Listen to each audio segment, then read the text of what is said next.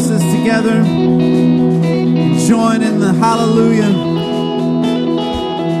Join with creation and all the angels singing his praise.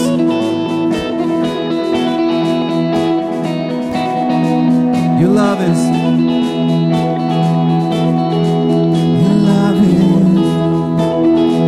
like radiant diamonds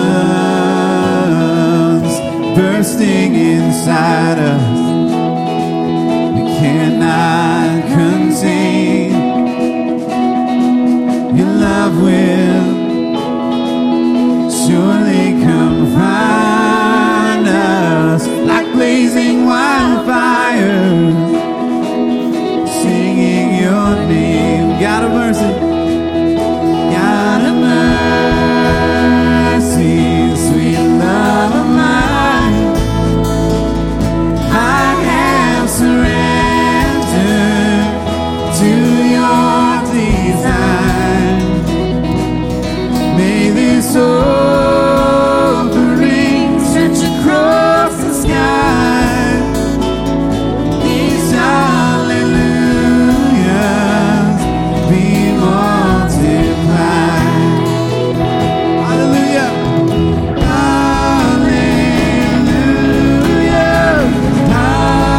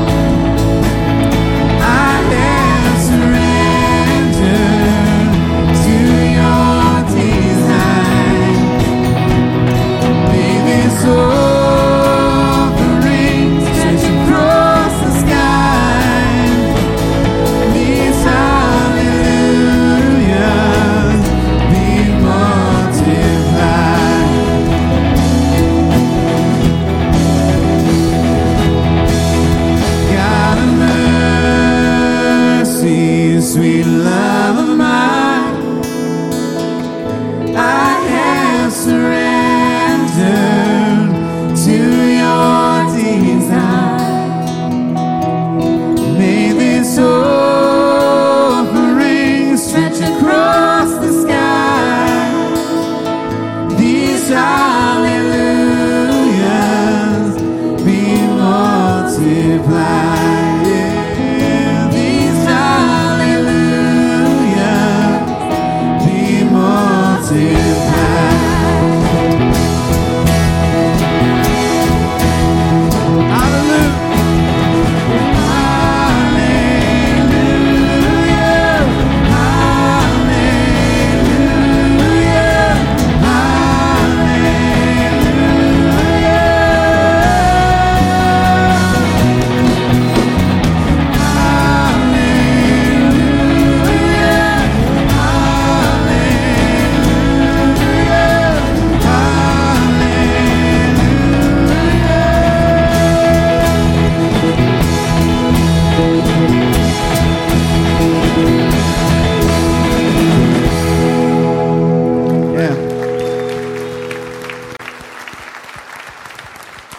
I just love those words. I love that we get to join with the saints for generations. We get to join with the angels and practice for that time when we get to see God face to face and never cease our hallelujahs. Thanks for joining in today, church. And we just have a great service planned. Pastor Sam is going to share some words with us in a few minutes. But before we get to that, we just want to see who is around us today. I want to grab the hands of a few people and welcome them in this place.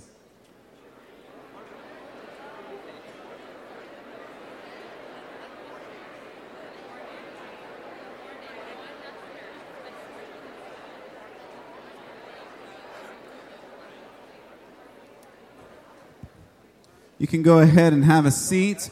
And as we continue, again, if you are wondering what this church is all about, where do you fit, how do you become a bigger part of it, we have a great opportunity today at noon in the venue. Get to Know Hopevale will be there. If you are interested, you can still sign up or you can just walk in. If you have questions, you can check out the Welcome Center on your way out of here today. But as we continue with what we're doing in this room, we want to continue in our worship and our praise as we participate in today's offering. Our ushers are going to come forward, and we want to give God the praise for this time. Let me pray. God, thank you for all that you provide and the ways that you provide. And God, even when we cannot see, we know that you are at work and you are moving and you are in control and you are powerful. You are God. And we pray as we give these offerings, give these first fruits back to you, that you would use them to grow your kingdom, that you would use them to make your name known, that you would use them to let a light shine from here onward because of who you are. Grow your kingdom, build your kingdom here on this earth as it is in heaven until that day when we get to see you face to face and give you praise because you are the Most High God. We love you, Jesus. Amen.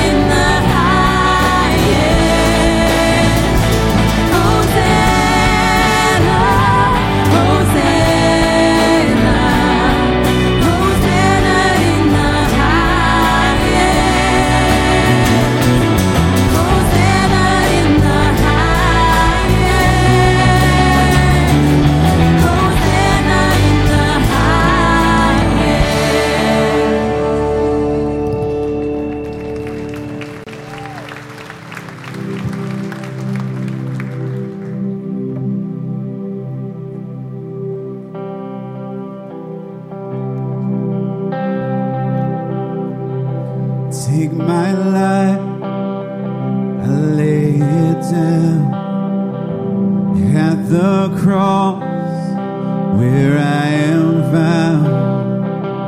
All I have I give to you, my God.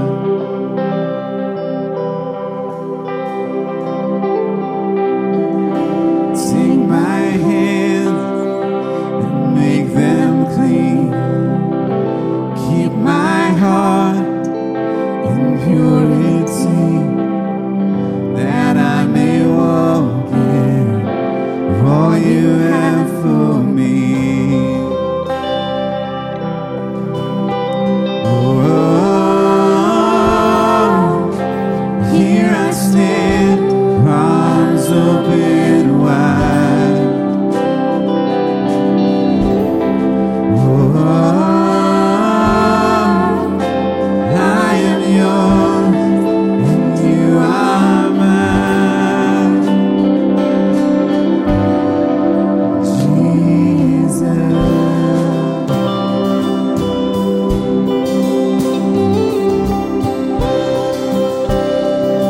Take my moments, take my days.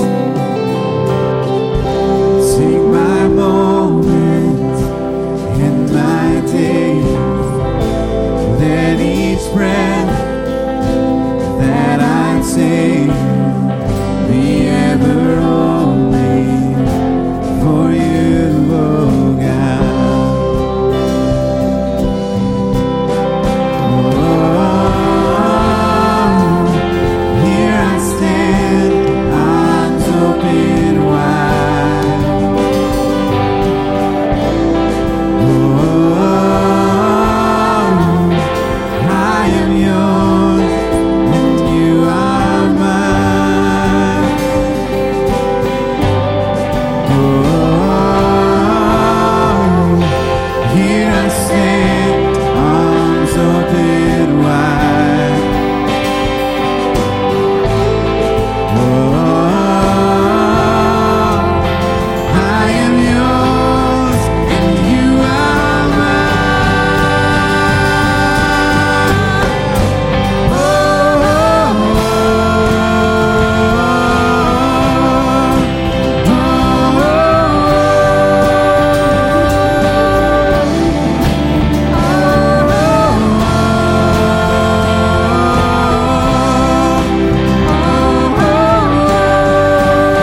Life is yours, Lord.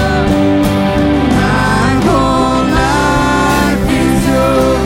I give it all, surrender to your name, and forever I will pray. Have your way, have your way. My whole life is yours. I give it all, surrender to your name, and forever I will pray. Have your way, have your way.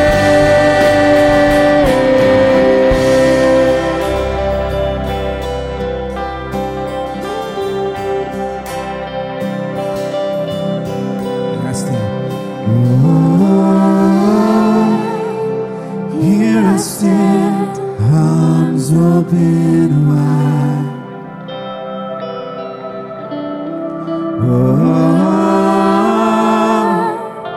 I am yours and you are mine.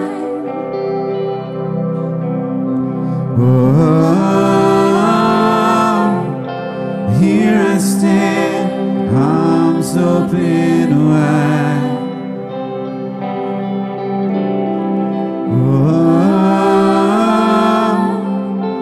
I am yours and you are mine.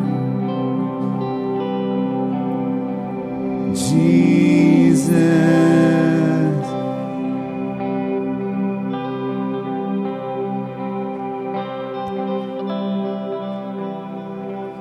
God, we thank you so much for all that you've done through your Son, Jesus Christ. And we stand before you and we give you glory and honor. Maybe this is the time that we even take that step and give you our lives. We love you. We could never repay you, but we accept your grace, your mercy over us. We thank you. Through your Son, Jesus, we pray. Amen. You can have a seat.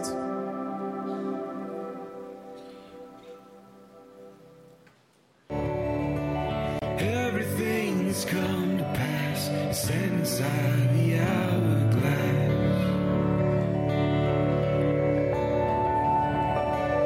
Everything's come to pass. Set inside the hourglass.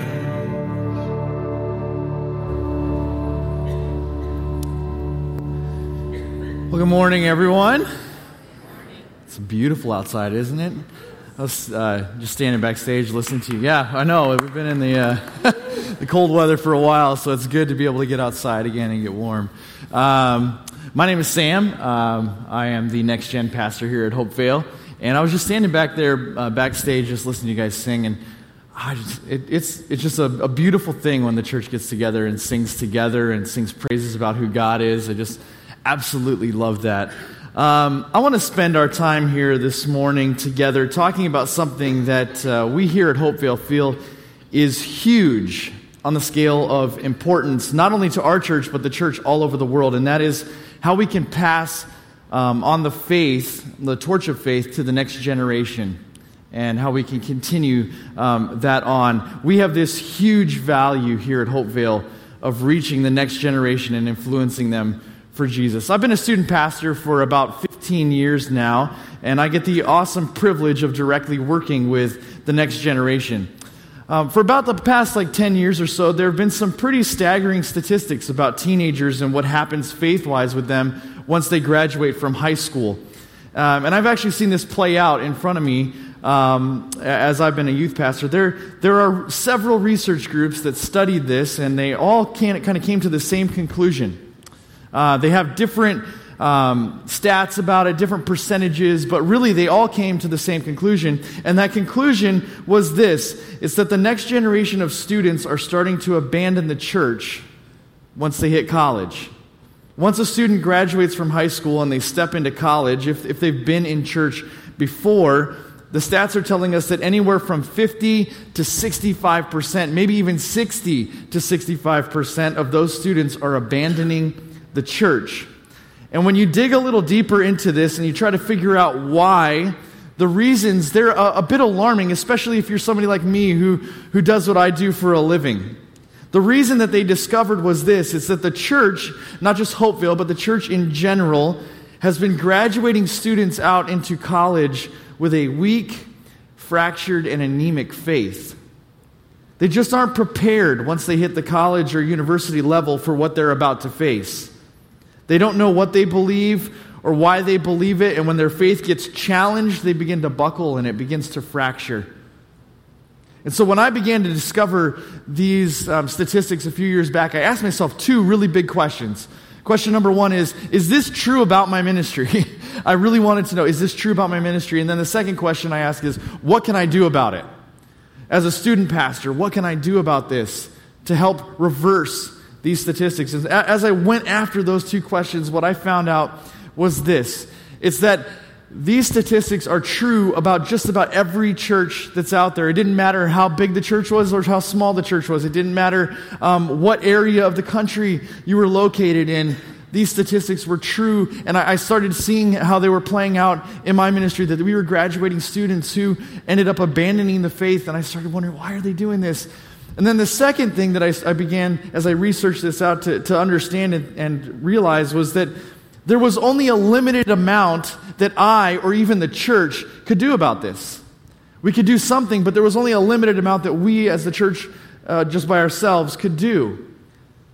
See, all the research was telling us that these statistics, but they were also saying that here's what we can do about it. And the thing that they were telling us to do about it was all the same. And then there was the churches that started reversing this trend. And what they were doing was all the same thing too.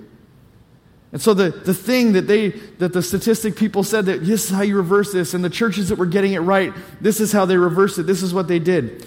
the church and the family got on the same page early on in the life of a child and began to work together to impact kids and students and equip them to head out into the world with a strong and ready faith. The church and the family got together. They got on the same page, and they said, this is an issue that's happening. How do we solve this? We get on the same page early on.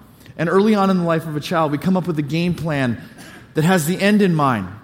So when they graduate from high school, they're ready and they're equipped to face the world with their faith.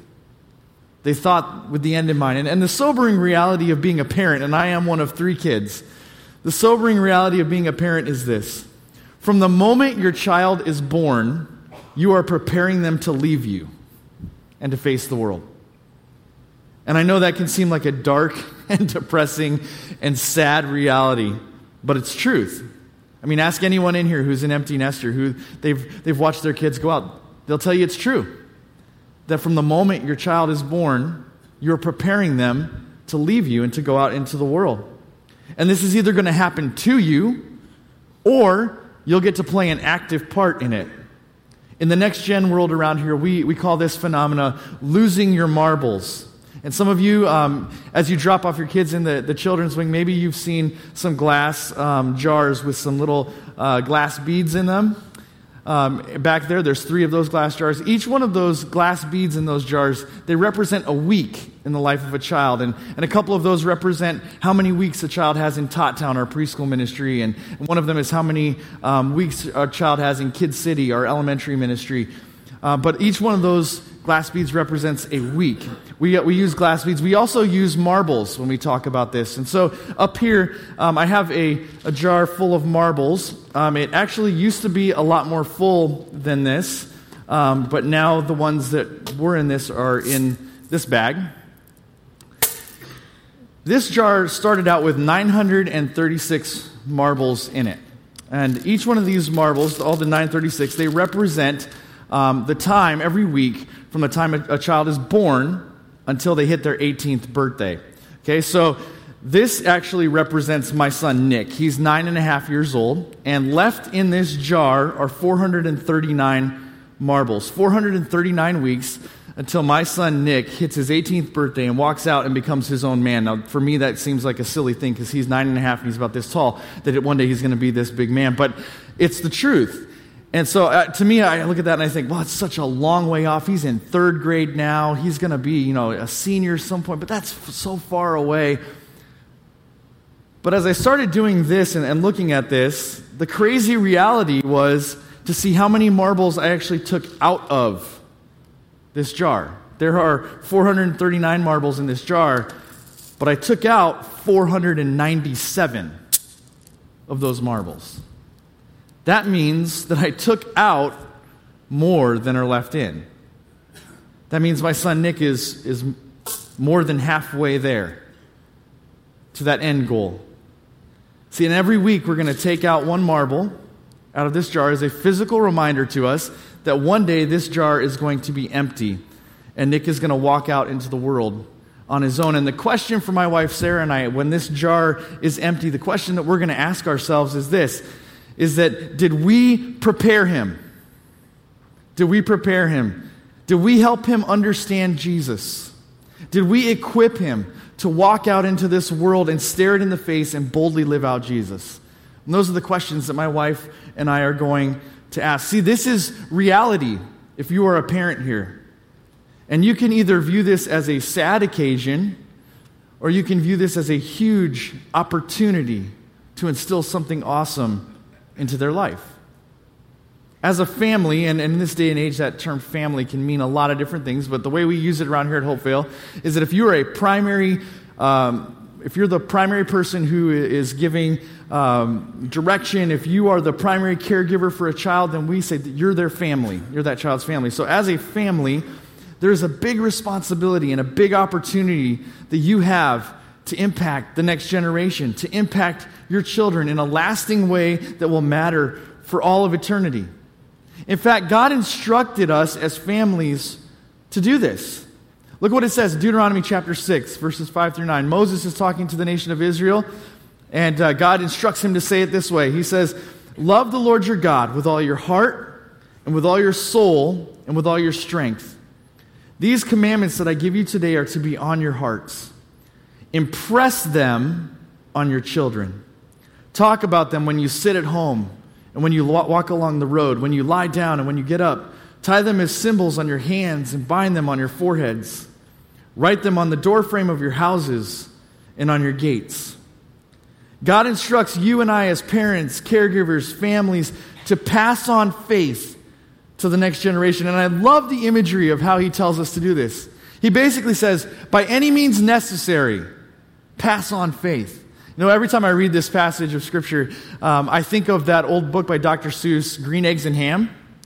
You know, the book where it's like, do you like them here or there or anywhere? And I think of this as I read this because it's like, you know, God says, instruct your families, impress faith upon them. Where? Well, here, there, everywhere, with a fox in a box. I mean, like, that's just what comes into my mind as I read this.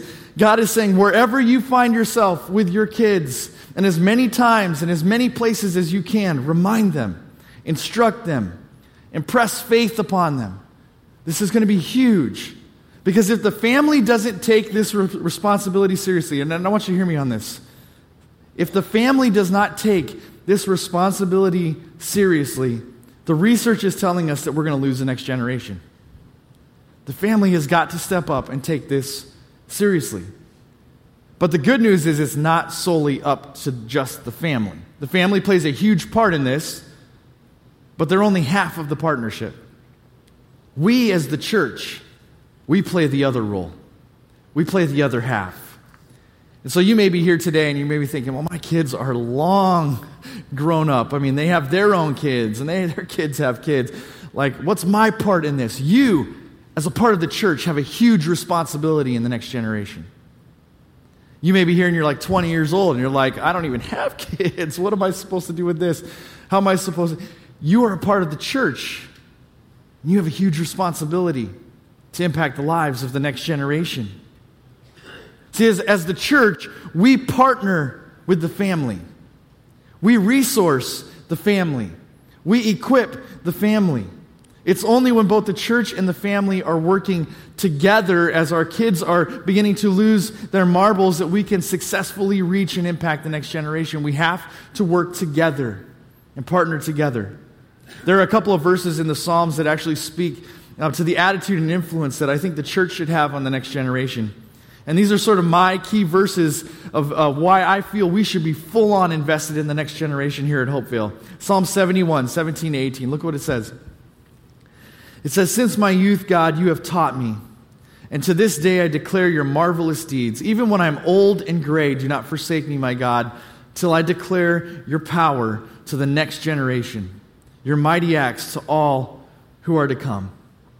See, when the love of the family that surrounds these kids and when the light of the church, because of who Jesus is, combines together in a very strategic way, then we have a bigger shot at being more influential, more impacting, more inspiring to the next generation about who Jesus is in their lives. And that is what we are all about here at Hopevale. That's what we are all about. So I want to spend the rest of our time here this morning talking about the what and the how. The what and the how. We know the why. I think we just spent the last few minutes talking about why this is important. But what do you do?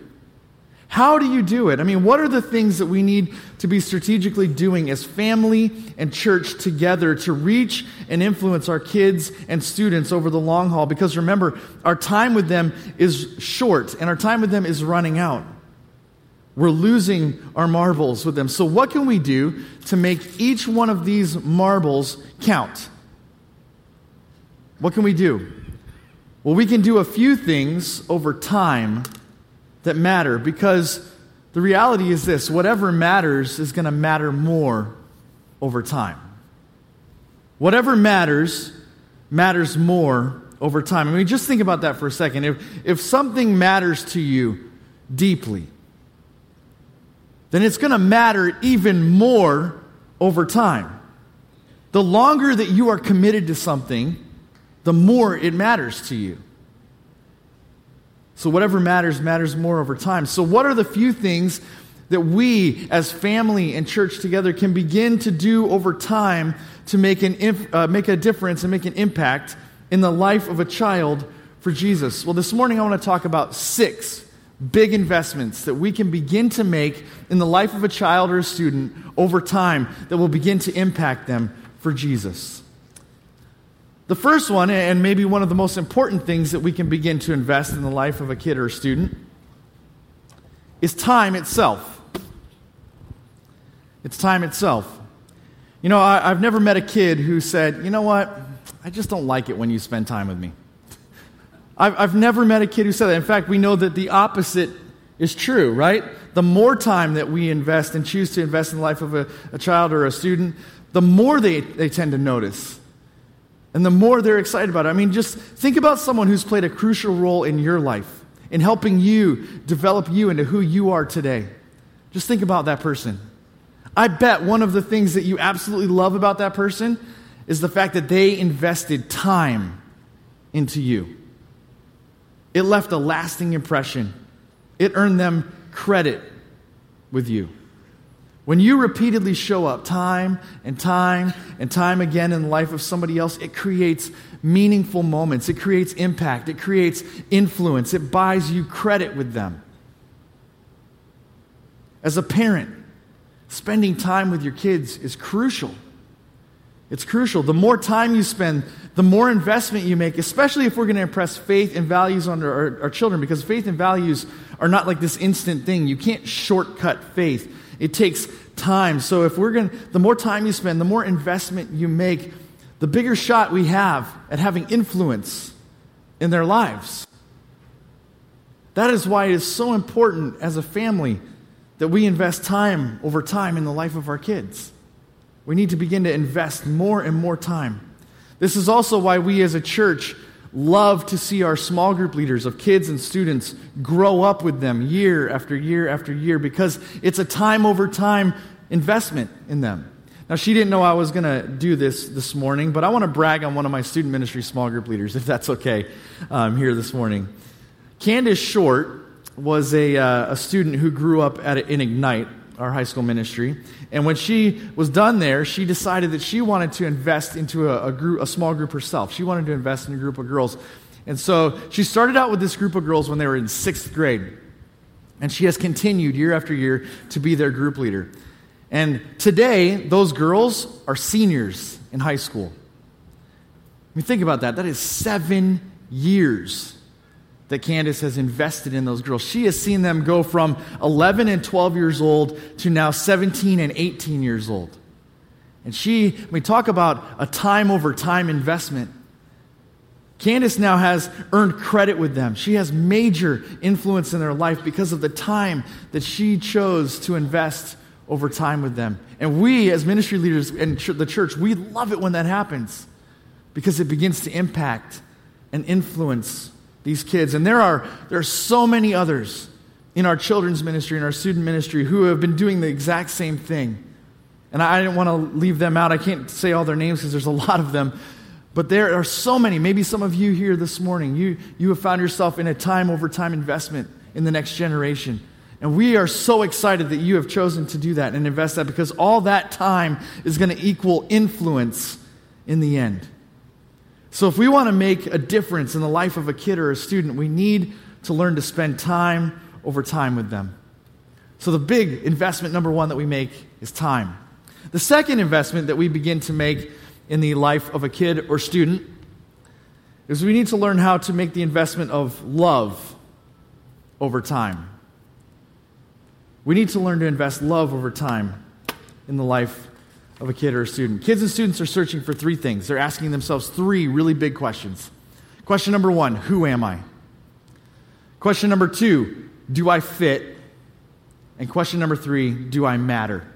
Those are the big 3 questions that they're asking. Who am I? Do I fit? Do I belong here? And do I matter? And that third question, that's a question that they're asking about love. They're basically asking, does anybody love me? Does anyone love me? Reggie Joyner, in his book, Playing for Keeps, says it like this. He says, kids desperately need adults who will love them in a way that will convince them that they are worth something. Kids need adults who will tell them I love you. You're worth something. Because they're asking that question, do I matter? Does anyone love me? And if kids and students can't find love in a healthy way at home or in their church or in their school, they're going to go looking for it in an unhealthy way someplace else. So we need to be able to provide them a place where they feel loved. Parents, that's why we need to shower our own kids at home with unconditional love. Your child should never question whether or not you love them. Even when you have to discipline them, even when you have to be the bad guy and make an unpopular decision about what they need versus what they want. They need to know in those moments that you love them. And love doesn't mean like throwing the rule book out. It doesn't mean everything goes. But what it does mean is it means being a consistent presence in their life and creating loving boundaries for them. And it especially means that when they cross those boundaries in the midst of the punishment, that you continue to show up and be consistent. Because that proves to them that you're committed to them no matter what. That you love them no matter what. Church, this is why we need more adults to step it up and get in the game and serve in our next gen areas, in preschool, elementary, middle school, high school. Because the more adults that we have that can love kids and students over time, the more powerful the impact it's going to create. Because a lot of kids and students are creating their sense of worth off of the answer to the question, does anybody love me? And the research is showing us that the earlier a child feels loved, the more confident they are in their own self-worth as they grow up. The World Health Organization says this. It says that research now shows that many challenges in adult society, mental health problems, obesity, stunting, heart disease, criminality, competence and literacy and numeracy, look at this, have their roots in early childhood. They have their roots in early childhood. The earlier a child feels loved, the more confident they will be in their own self-worth as they grow up. That's why our Tot Town ministry is so important. That's why the people who invest their time just to hold a baby back in Tot Town is so important, because the earlier a child feels loved, the more confident they will be in their own self-worth as they grow up. Bottom line, showing a child love over time should be a huge priority to us, because it will affect who that child will become as they grow up. And so we need the family to be a hub of love, where a child knows they're loved. And we need as many adults in the church as we can to step up and begin investing love over time in the lives of our kids and students. So we have time that we invest. We have love that we invest. The third big investment that we can make in the life of a kid or student is words. Words over time. Words matter, right? I know that sounds pretty obvious to say, but I think one of the realities when we start to understand this big time is when we get misunderstood, or when we have a really hard time communicating with somebody else. That's when we start to begin to understand that words really matter. I took a group of high school students to the Dominican Republic last summer to do a Bible camp for about 150 Dominican kids. And so we planned, we prepped, we were ready for just about anything. The one big thing that I was a little bit nervous about was the fact that most, if not all, of our students that were going had no experience with the Spanish language at all. They didn't speak Spanish at all. But I thought, that's not really going to be that big of a deal. We'll have interpreters there, and that'll be good. But we found out when we got there how much words really do matter, when most of our interpreters couldn't understand what we were trying to tell them, let alone the kids that we were trying to communicate to. I'm not quite sure how the words, can you tell them to sit in a circle turned into run around, scream, throw dodgeballs at us? I'm just not sure the translation there. And now that I think about it, it may not have been a language barrier at all, because that happens with American kids too. But there were several times that we would try to communicate with these interpreters, and they would just look back at us with this blank stare on their face, like, what? I don't know that. I don't know what you're talking about. It was frustrating. And we couldn't communicate well at times. Words matter. And we know that to be true in that situation, but they matter with our kids too. I mean, think about this. The words that we use with kids and students have the ability to shape, and listen to this, they have the ability to shape the way that they see the world. They have the ability to shape the way they see themselves. They have the ability to shape the way they eventually will see God. Words matter. And so if you want a child or student to understand what they're worth, if you want them to understand if they matter or not, the words that you speak to them and the words that you use about them matter in a big way. As a family, the words that you speak to your kids and about your kids carry significance, and they carry weight with them. They will either reinforce that you believe in them and they matter to you, or you will begin to communicate that you're disappointed in who they are. And nothing drags a kid's self-worth through the mud like the perception that mom, dad, stepmom, family, that they're disappointed in who I am as a person. And it's one thing to show disappointment over a choice or a situation, which is completely normal, and it's a part of correctly disciplining your child. But it's something completely different to show disapproval and disappointment over who that child is. And our words are a huge indicator to our kids about how we really feel. Because they read right through it, right? They can see the heart of what we're trying to say. Jesus said it like this. He said, the mouth speaks what the heart is full of. The mouth speaks what the heart is full of. And our kids know that. They can sense that. The words that we use, they see right through just the words straight to the heart of the matter. The words that we speak over time can make a huge difference in the life of a kid or a student. And so as a family and as a church, we need to make an investment of words into our kids over time. We need to speak words to them that help them understand who they really are and that they matter deeply to God and matter deeply to us. So we have time, we have love, we have words. The fourth big investment that we can make in the lives of kids and students are stories. I have all these books up here, and they represent, for me, they represent books that I've read since I was 11 years old up until this point today. And the reason I'm using those is because it's all about stories. Kids love and students love stories. They live in stories. I mean, there's a reason why the Hunger Games, Harry Potter, Lord of the Rings, Star Wars, the reason why they're so popular, it's because they are all at their core great stories. And every kid is wired to love a great story. I would even argue that all of us are wired to love great stories. I mean, I remember I loved sitting in my grandpa's golf cart as we would go golfing and he was driving around, and I'd love listening to him tell about his World War II stories, and I would just sit there like, this is so amazing when I was a teenager. And then I look at my own son, Jonathan, who is 7 years old, and when I tell him bedtime stories, his eyes are this big, and he's like, this is so great. And I get to the end of it, and he's like, I want to tell a story, and then he starts telling a story, and they usually go someplace really weird, and then they end with a to be continued. But he just absolutely loves stories, and he loves telling stories. And I bet you can even remember some of the great storytellers that you sat at their feet and when you were younger, and how you hung on every single word that they said. Why? It's because we all love great stories. The next generation loves a great story. But more importantly, they want to live a great story. They want to live a great story. And they need a faith that will encourage them to take huge risks in order to live out the great story that God has for them. For the next generation, this means that they need to hear and to see the stories of the Bible in a way that relevantly connects to their life. And that's where both the family and the church can partner together.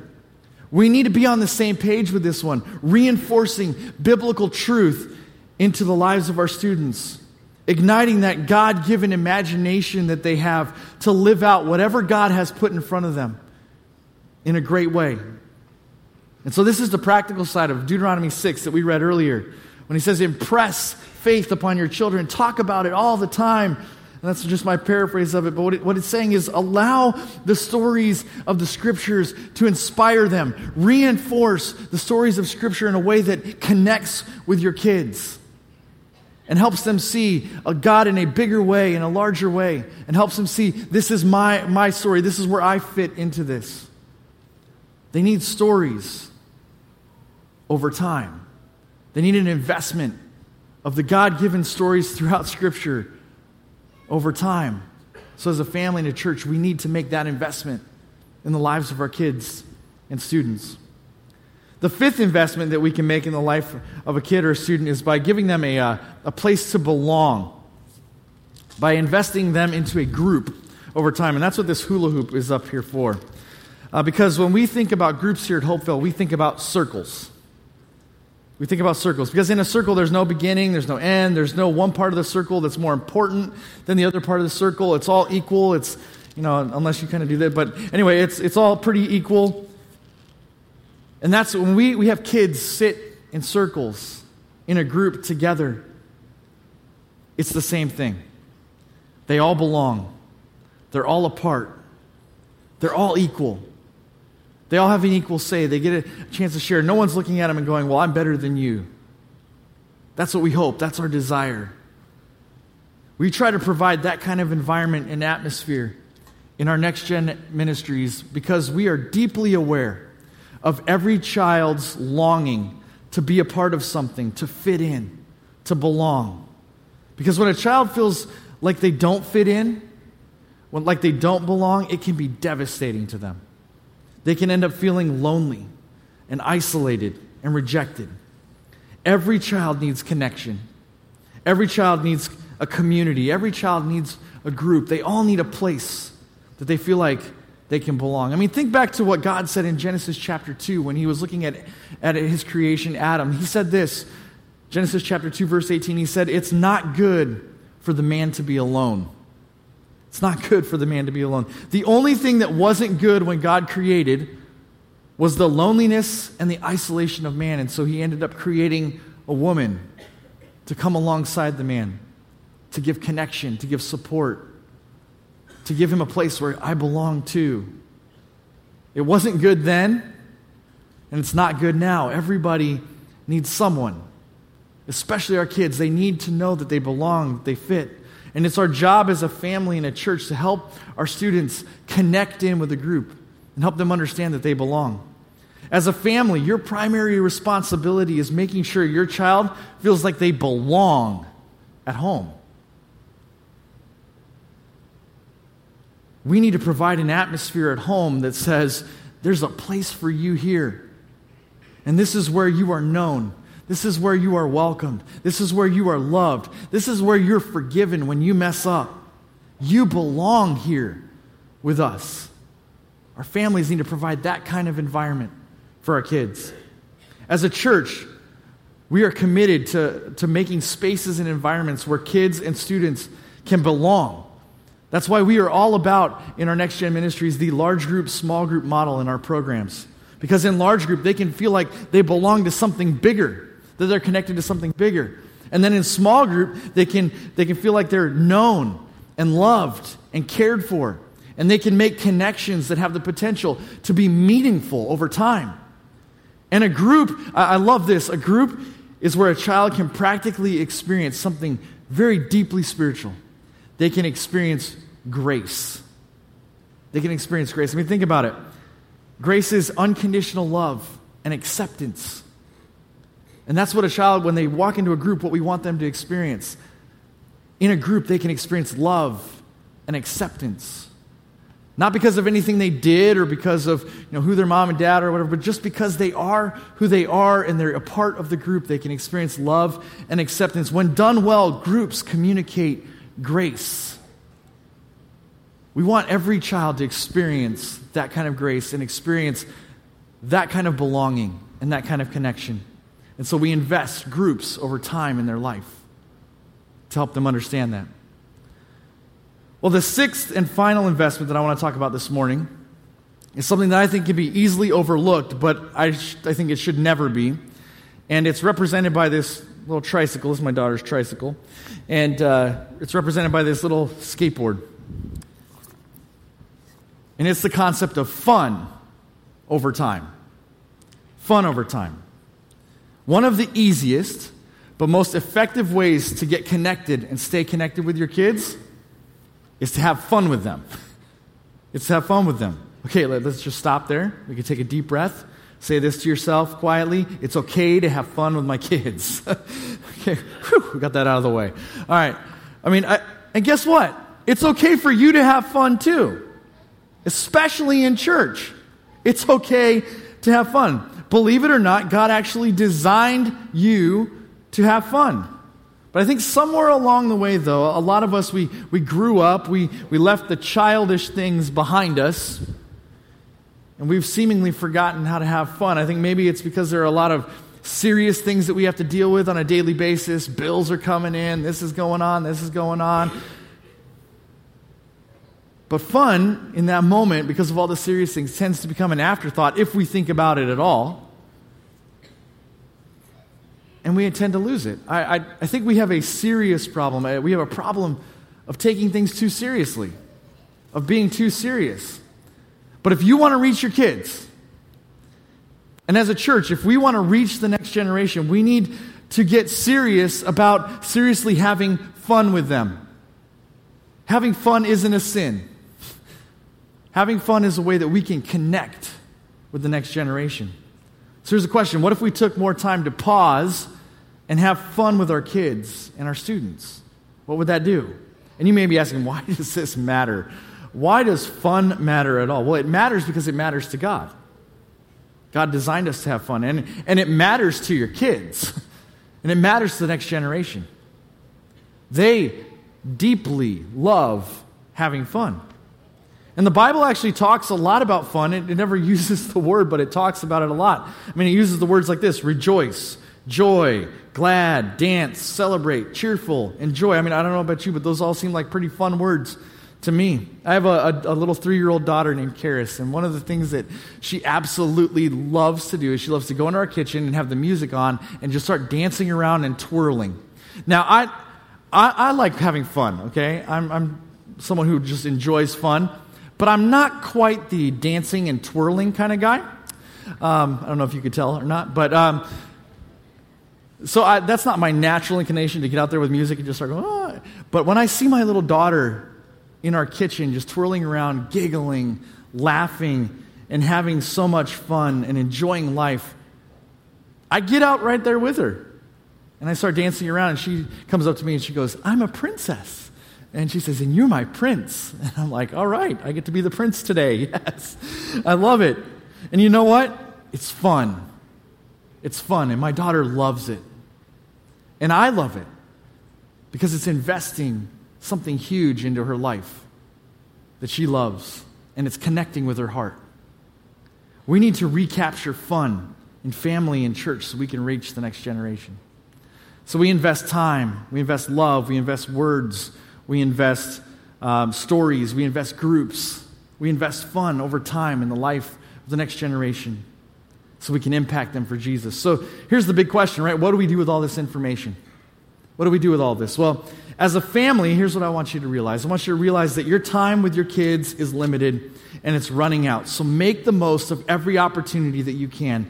Invest in them over time. Fight for their heart. Love them unconditionally. Provide a place of acceptance and belonging for them. Impress and instill faith in Christ in them and have fun together. Do those things and you will begin to reach their heart and impact them for Christ. As a church, we need to get involved. We need to get in the game. We always need loving and caring adults who are going to invest and make a spiritual impact in the lives of kids and students over time. So we would ask you, become a small group leader. Invest a time over time investment in the lives of kids. Pray for our next generation ministries leaders. They need all the prayer and all the support and all the help they can get because they're on the front lines trying to help reach the next generation for Jesus. Get involved and volunteer in our yearly Bible camp that's coming up in June. And that's a real easy, short way to get involved and make a difference in the life of a child or a student. So if that kind of strikes with you and you're like, oh, I would love to do that, and if you'd like to get in the game and start investing in the lives of students and kids, as you walk out of here today in the lobby, right under that stained glass cross out there, there's going to be some computers, and we would just like you to simply go up to those computers and fill out a simple form that says, yes, I'm interested in serving the next generation.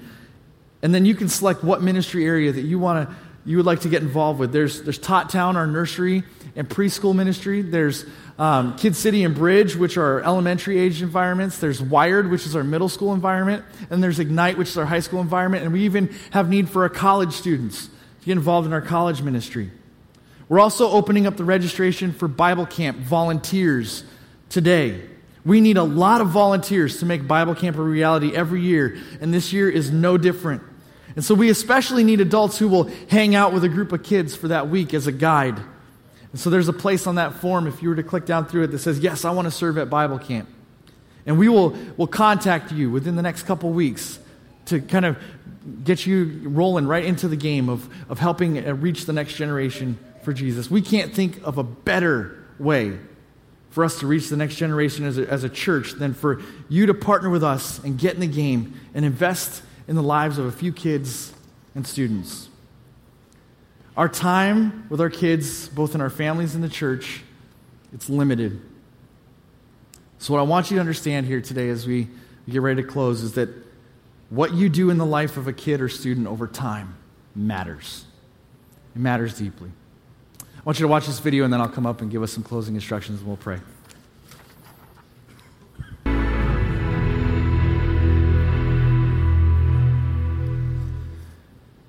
The investment that you make in the life of a child over time matters deeply, and it impacts them for Jesus. Let's pray together. God, thank you for our time together here today. God, I pray that we would begin to make big investments in the lives of the next generation, because it's something that you deeply, deeply care about. I pray that we would care as much about it as you do, and that we would pass on faith to the next generation so that they can walk out into a world and boldly live out Jesus day and day and day again. God, thanks for our time together. We love you. In Jesus' name, amen. Let's go and impact the next generation. Thanks for being here.